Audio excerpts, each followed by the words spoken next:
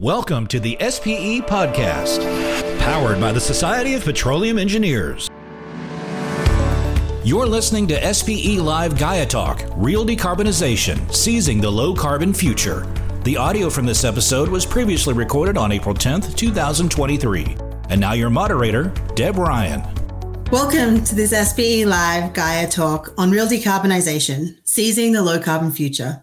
My name is Deb Ryan. I'm on the SPE Board of Directors as one of the North American Regional Directors, and I'm also Head of Low Carbon Commodities at S&P Global Commodity Insights, and I'll be your moderator today.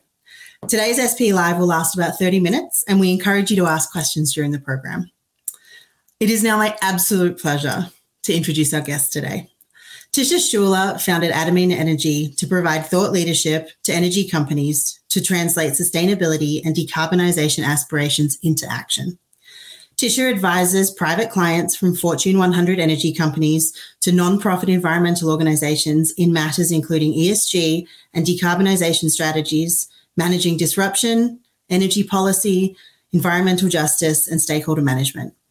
She has a Bachelor's of Science from Stanford University and serves as a strategic advisor for Stanford University's Natural Gas Initiative. Tisha serves on many academic and nonprofit boards, including those of the Breakthrough Institute, the Energy for Growth Hub, the Denver Museum of Nature and Science Institute for Science and Ecology Strategic Council, the University of Wisconsin-Madison Nelson Institute for Environmental Studies, and the Payne Institute for Public Policy at the Colorado School of Mines here in Denver. And she is a member of the National Petroleum Council, an advisory board to the U.S. Secretary of Energy under the Obama, Trump, and Biden administrations. Tisha, welcome to SPE Live today. So glad to be here with you, Deb. Thanks for having me. No, it's absolutely wonderful. Tisha, you published your most recent book, Real Decarbonization, how oil and gas companies are seizing the low carbon future. It came out last fall. I highly recommend everybody in the oil and gas reads this. I have. It's fabulous. And I'm very excited to talk to you about it today. And the obvious question today is, what does real decarbonization mean to you, and why does it matter? Yeah, so real decarbonization has two meanings. And before I jump into that, I just want to thank you, Deb, for having me. And thanks so much to the awesome team at SPE.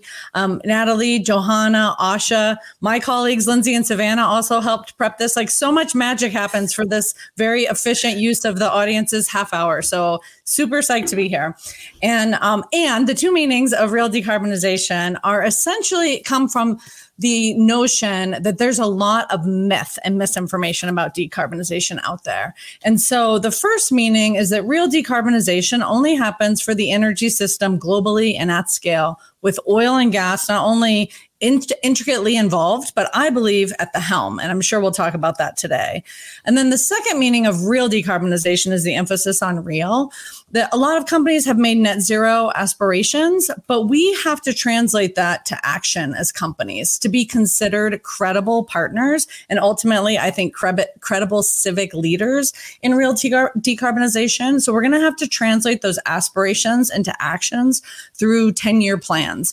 And that's going to have substantial investment, reorganization, culture change, and I'm sure those are all things we'll talk about today.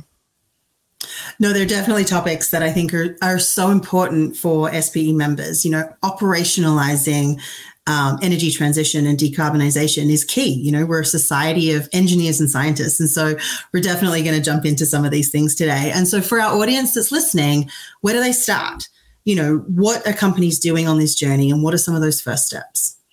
So there's a really important step when companies decide to embrace real decarbonization, which is to take stock of the current state of affairs within the company, because everything that's going to happen is going to be built off the foundation of what exists today. So it's going to be important for companies to identify their drivers. Each whether you're an upstream E&P focused on natural gas, or you're a midstream oil-only pipeline company, for example, to a gas utility, the drivers are going to be completely different. And when we look at drivers, we're talking about risks, opportunities, and pressures.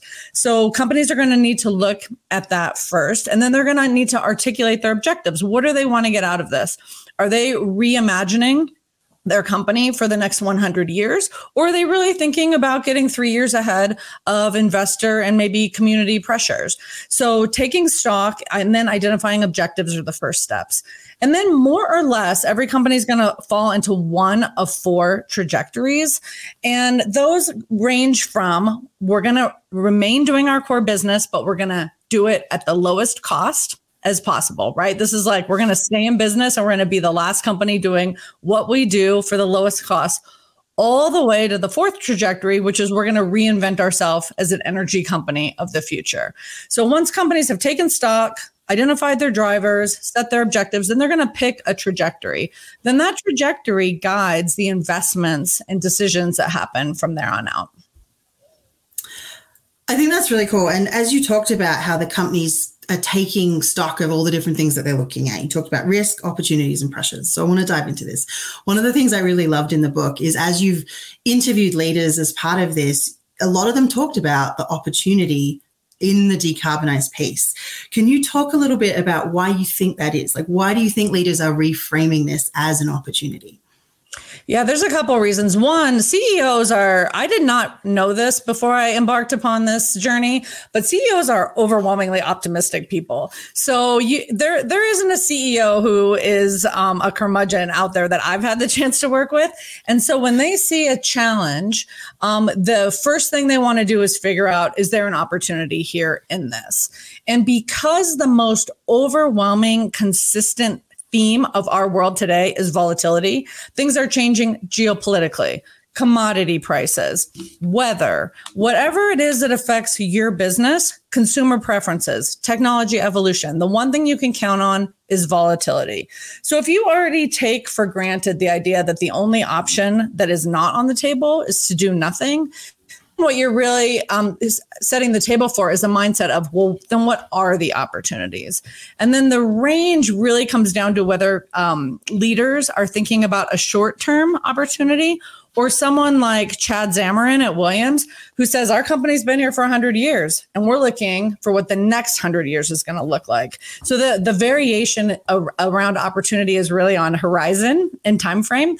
And I thought that was so inspiring and really informed a lot of the book from there. Once you have these optimistic leaders looking for opportunity, that really changes everything. I really love how you reframe, just the mindset of how the leaders of our companies are actually looking at a lot of these things. And, you sort of alluded to it, but you interviewed a lot of CEOs and senior leaders as part of the book. And, a lot of them are quoted in the book as well, which is fabulous. And so you asked a lot of these leaders about what's driving them to prioritize their energy transition. Like, are there any specific and common themes that you saw through all these interviews in this journey? Yeah, I think there's a couple. One is that there are a myriad of pressures around decarbonization.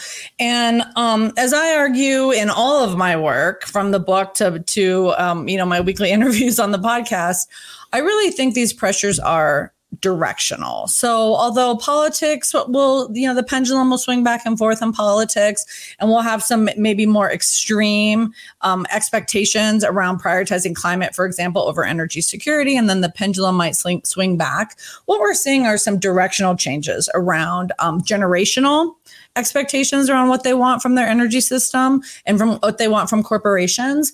And then also just a prioritization of climate around the world and really across sectors. So all of this means that if you're an oil and gas CEO, even 5 years ago, you could work in a company and not ever say the word climate, but that simply isn't an option today.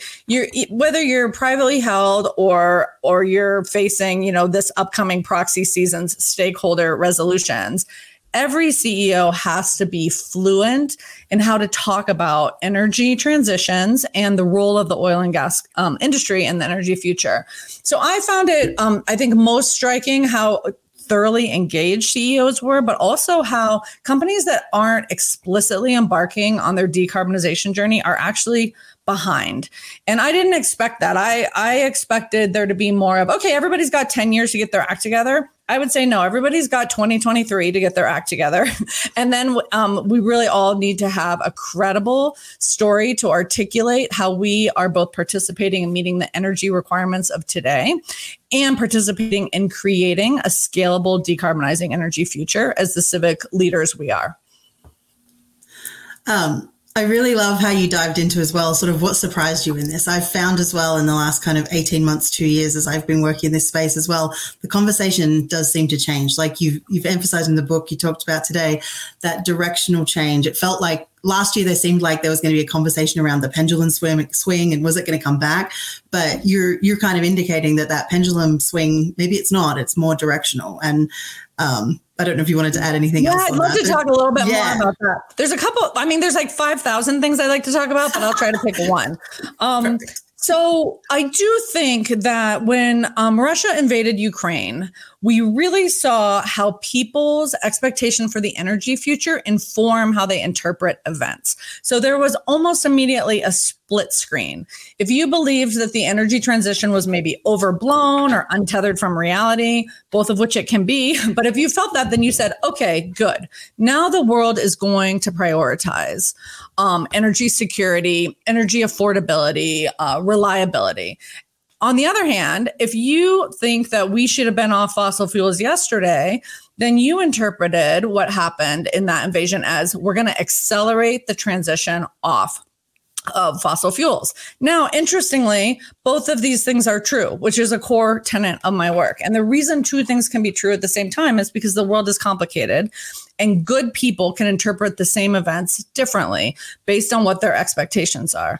What does that mean for us? That means that we have to be mindful of the fact that two seemingly opposing ideas can be true at the same time, and therefore be more nuanced, more sophisticated in the way we engage. The couple ways that we can do that as energy leaders: one, shared aspirations, identifying the end goals that we can all share. I think it's pretty much universally accepted that we want affordable, reliable, ever cleaner energy. If we identify those shared aspirations, then we can then figure out how to work together toward those ends. And I think that that's what 2022 really taught me, was that even in a moment of global reckoning around energy and around climate, it didn't really change the polarized nature of the conversation. What it did was give us an opportunity, probably the opportunity of our lifetimes, to start new conversations about the really important role oil and gas companies can play in the energy future. I really love that you talked about that reframing last year. I think there was some really interesting points throughout the year last year when you could really tell the directional change. And I think that's going to be something that we continue to see. In your second book that you published, back in, was it 2020, The Game Changers Playbook, How Oil and Gas Leaders Thrive in an Era of Continuous Disruption. That was my COVID puppy. And I have read that book as well, and I highly recommend it too.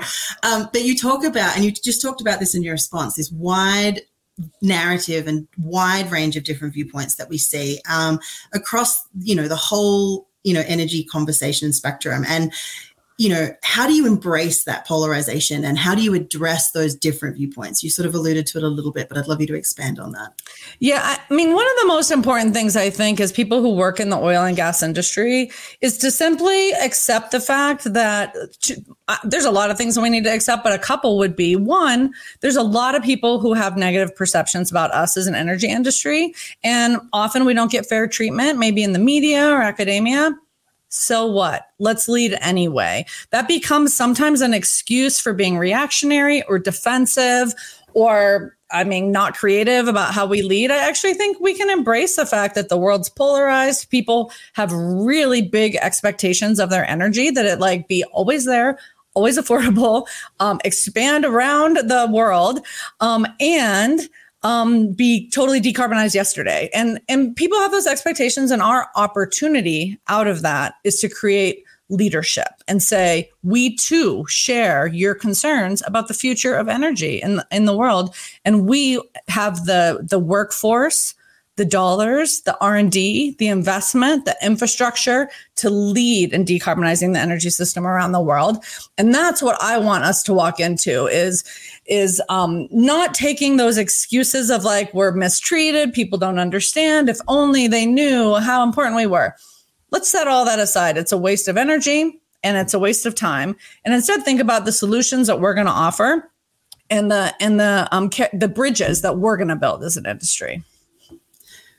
I think the thing that you said earlier that ties back to that is those shared aspirations. It's not, what do we know, that getting rid of that us versus them and really finding those commonalities to diffuse some of those conversations is really key. We've started getting some questions coming in from the audience, but before we go to those, I want to sort of shift the focus a little bit to that operationalizing, and operate, there's a lot of strategies out there. Companies are putting out their net zero strategies thick and fast. SPE, as I mentioned at the beginning, we are engineers, we are scientists, people on the ground doing the operational work. And that's been very much around, SPE's Gaia program has been, how do we have these conversations? How do we start to operationalize that energy transition? What do you think is going to be key for companies to actually move from talking and into that operational action? Yeah, there's a number of things. One will be that every employee at companies has an opportunity today. Another recurring theme I heard from CEOs is there are more ideas and opportunities than there are people to meet them. And so in organizations, and even though our oil and gas companies tend to be hierarchical, very traditional, perhaps mildly stifling to Gen Z, and up until recently, millennial employees, and yet, if you decide to become a student, both of your company's decarbonizing efforts and what's happening out in the world, the expectations around oil and gas adjacent technologies. These are things like geothermal, hydrogen, RNG. There's so many ways that our industry is going to be central to decarbonizing within the next 5 years, especially with all this IRA money coming out, for example, in the US. So every employee has the opportunity to become a student of both their company and what's happening out in the energy landscape and look for opportunities to make suggestions and engage. Because ultimately, when companies do this, it's going to be fully aligned with their strategy. It's going to be core to their investments and innovation. And so ultimately, companies are reinventing themselves. It may happen on a 3 to 5 year time frame to make sure that they are going to be the leading companies of tomorrow, whether it's in the lowest carbon molecule within their space, the lowest carbon intensity, for example, natural gas to be exported to Europe, or it may be a company that is going to pair CCS with their oil production operations. And there's going to be many solutions, and there's really going to be infinite opportunities for employees who are paying attention to offer suggestions and get involved. Very cool. So I'm going to pull some of the questions we've had. And the first one actually came from Angie Lorena Garcia Ariza. So thank you so much for putting this in. And so we've been talking a lot about company decarbonization, and she asked about the role of countries. Specifically, she asked about how low carbon countries can help, but I'm actually going to flip that as well. How does that look for high carbon countries as well, helping countries that maybe don't have a lot of energy or don't have a lot of footprint? So like I said, what's that country perspective? Yes, I have super strong feelings about this, which I welcome audience feedback and participation on. But I sit on the board for the Energy for Growth Hub, which is focused on bringing energy at scale to developing economies, because no economy develops without high energy and high energy intensity. And although there will be some ability to leapfrog the highest carbon intensity fuels, there's not going to be an ability to leapfrog industrialization. So I think actually it is a burden incumbent upon all of us in developed economies to ensure first and foremost that developing economies modernize and have the opportunity to raise people out of poverty and to have a vibrant workforce, which includes some form of industrialization and service sector. So I feel very strongly about that. And then can we do that and be decarbonizing? Yes, but it's not going to be zero carbon, because we can't build an economy on things that don't yet exist at scale, that we're not even putting them into practice in developed countries. So I think there's going to be a dance. And one of, I think the world's greatest opportunities and solutions will be natural gas at scale in developing economies. This will allow countries to move from coal to natural gas in the electricity sector, to have feedstock for industrialization, chemicals, fertilizers. And so I'm very bullish on a transition that is just in the truest sense, just in the sense that we don't leave countries behind, and that developed economies take on the burden of decarbonizing first and lowering the cost of those things. And I absolutely am opposed to any kind of ban on fuels in developing economies, because we just can't put constraints on other countries that we're not willing to put on ourselves. I just think that's the ultimate hypocrisy. No, I appreciate that. And I think it is, like you said at the beginning, it is going to be on all of us to do it. And we got another question in from LinkedIn from Andreas Michael, and it sort of ties into this quite well. He was asking about the directional changes, but essentially how much of it's government and regulatory driven versus like the market driven, and that balance. Yeah. So I speak as a very confused libertarian mindset. So what I can tell you is the observations that we monitor data-wise at my firm are focused on the public. So the electorate, on employees, and on the way public opinion is changing. So for example, just in the United States alone, from 2008 to now, every state has a significantly higher percentage of people who are concerned about climate change. A second, directional change we see is millennials will dominate the population through 2050. Millennials are, of course, more concerned about climate than prior generations. And millennials are also more willing to prioritize getting off of fossil fuels. So these are things we have to pay attention to, because millennials, for example, is a generation that is changing the face of business and politics, are now in their early 40s. So they are our policymakers, our elected officials, our investors. And so these directional changes, I think, are the things that won't go back and are actually influencing policy and politics.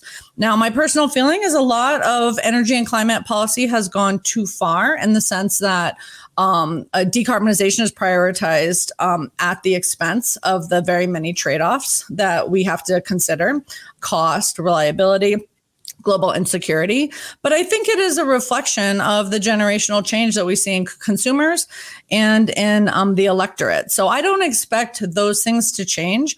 I do think that for a year or two, we have a real moment to inject conversations about trade-offs and about having an orderly, a thoughtful, a transition that brings all the countries along. I think there's a window now where we can have these sensible conversations with people that might not have been open to them a couple years ago.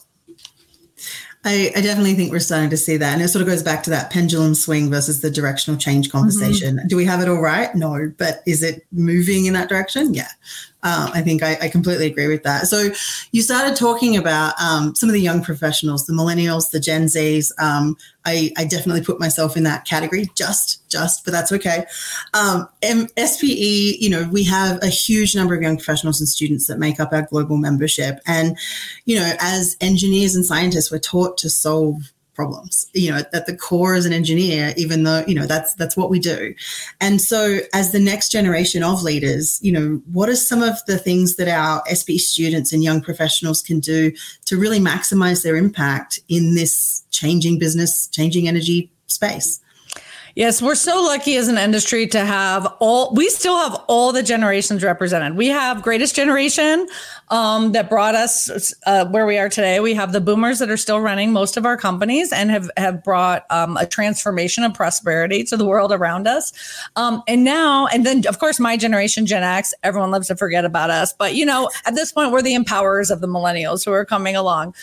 So the millennials are in their 40s, and then Gen Z is my kids' generation, all the way through the youngest workforce that we have in oil and gas. So here's what I learned from interviewing leaders about how they're thinking about real decarbonization. There's, of course, always going to be a need for science and engineering. As you said, solving the world's greatest problems is exactly what we're here to do. Like, what greater engineering challenge do we have than decarbonizing the energy system? And the emphasis will be pairing that with these softer skills: curiosity, empathy, political savvy. So this was one of the other really cool things I didn't expect that I learned from my interviews. But over and over, companies would say the hardest part now of getting a project built is getting the permit and community approvals. And that was 2 years ago. Now, with an emphasis on environmental justice and the very important community engagement components that are going to come with that, it's going to be even more challenging to engage with communities in an authentic way, that you are a welcome guest in these projects. So what does that mean for engineers and scientists? It means that we're going to have to pair our savvy, our intellectual savvy, with building these soft skills: empathy, curiosity, political awareness. And that's going to be a gift to the industry, because I actually think we've done ourselves a disservice the last 10 years by having like community engagement over here, investor relations over there, engineering here, maybe science over here. This is truly going to be a cross-discipline effort, because to engage with the public, we also have to have the opportunity to really bring them along with what we're thinking and planning. So that's going to require our scientists and engineers, but they're also going to have to be quite sensitive and savvy to the way the world has changed, and it's not going back. I don't think we're going to build anything where we're not an invited guest. So that's a totally different paradigm for building a decarbonizing energy future. I would agree. It's a huge shift of how we bring all these groups together, where historically everyone's been very siloed in those organizations, and everyone needs to be fluent across all these different aspects as well. And millennials and Gen Z love that. They do not want to be left in a cube with a computer. So the great thing is that this generational change is very timely and not coincidental, because our audience is also the millennials and Gen Zs. Yeah. And building on that a little bit, how do you, for all the young professionals and students, and even, myself and everyone else that's listening today, how do you think emerging leaders within organizations can set themselves up for success in this new environment? Yeah, the one of the most important, I guess I'm quoting Chad Zamarin twice, but he had quite an impact on me. So he's with Williams. So he said, there's so many footballs on the field. Pick one up and start running. You might get tackled, but you might not.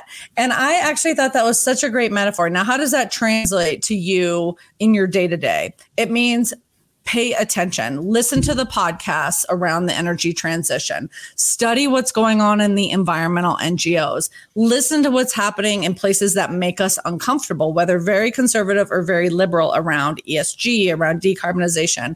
The more insightful you can be while not getting hooked into the political drama around these things, the more you're going to have to offer to your company when there's opportunity to do, Shark Tanks around innovation, or engaging on public campaigns to work within a community and figure out what they're going to want. So the more you can be mindful of this broad spectrum of political position and the really, really many cool things happening around the energy transition, the more powerfully capable you will be about being an ambassador, both for your company and for the industry. And so it really is like, there's no greater time that you could bring your own curiosity and skill set into your company to say, hey, I think we could do things differently. And then I'll be on the other end pushing on the boards and executive teams saying, you've got to bring millennials and Gen Z into your most important planning tables. And so when those moments happen, you got to be ready. No, Tisha, I love that. And I feel like the conversation around energy transition has just, in the last 18 months, just got so much more optimistic and so much more positive. What are you most excited about in terms of the opportunities for oil and gas and for our industry? The thing that, I am so blessed because I'm doing the work I was born to do. And it's like a super weird thing to get born to do. Like, I'm going to work on decarbonization for the oil and gas industry. And 10 years ago, I was probably thinking too radically for where we were as an industry. The thing I'm optimistic about today is that I have to update, and our firm has to update our thinking so quickly to stay in front of the progress of the oil and gas industry. We are going to be producing the lowest carbon molecules. We're going to be delivering them around the world. I am so excited that company leadership is transcending and ignoring a lot of this political polarization, because it just doesn't serve any of us. And the less we identify with one side or the other, the more we identify with problem, leadership, let's bring solutions, the more we're going to have opportunities for ourselves and accelerate decarbonization. So I couldn't be more excited about what's going to come in the months ahead. Well, Tisha, we've reached time, unfortunately. I want to thank everyone for putting the questions in. I know we didn't get to all of them. We could probably talk for another 30 minutes on this topic. It's been absolutely fabulous. And thank you so much for joining us and sharing your insights today. I recommend everybody goes out and gets the book. It's really good. It's not so long, so it won't take you that long to read. Congrats, Tisha. And again, thank you so much for joining us. We'll see you next time. Thanks to SPE. Thanks to Deb. And thanks for those of you out there who are accelerating decarbonization by working in the oil and gas industry. It's an honor to get to work with you. Cool. Thanks. Thanks for listening to the SPE Live podcast. For more content, visit the SPE Energy Stream, the industry's digital pulse, at streaming.spe.org. If you enjoyed today's show, don't forget to subscribe and review. Join us next time on the SPE Live podcast.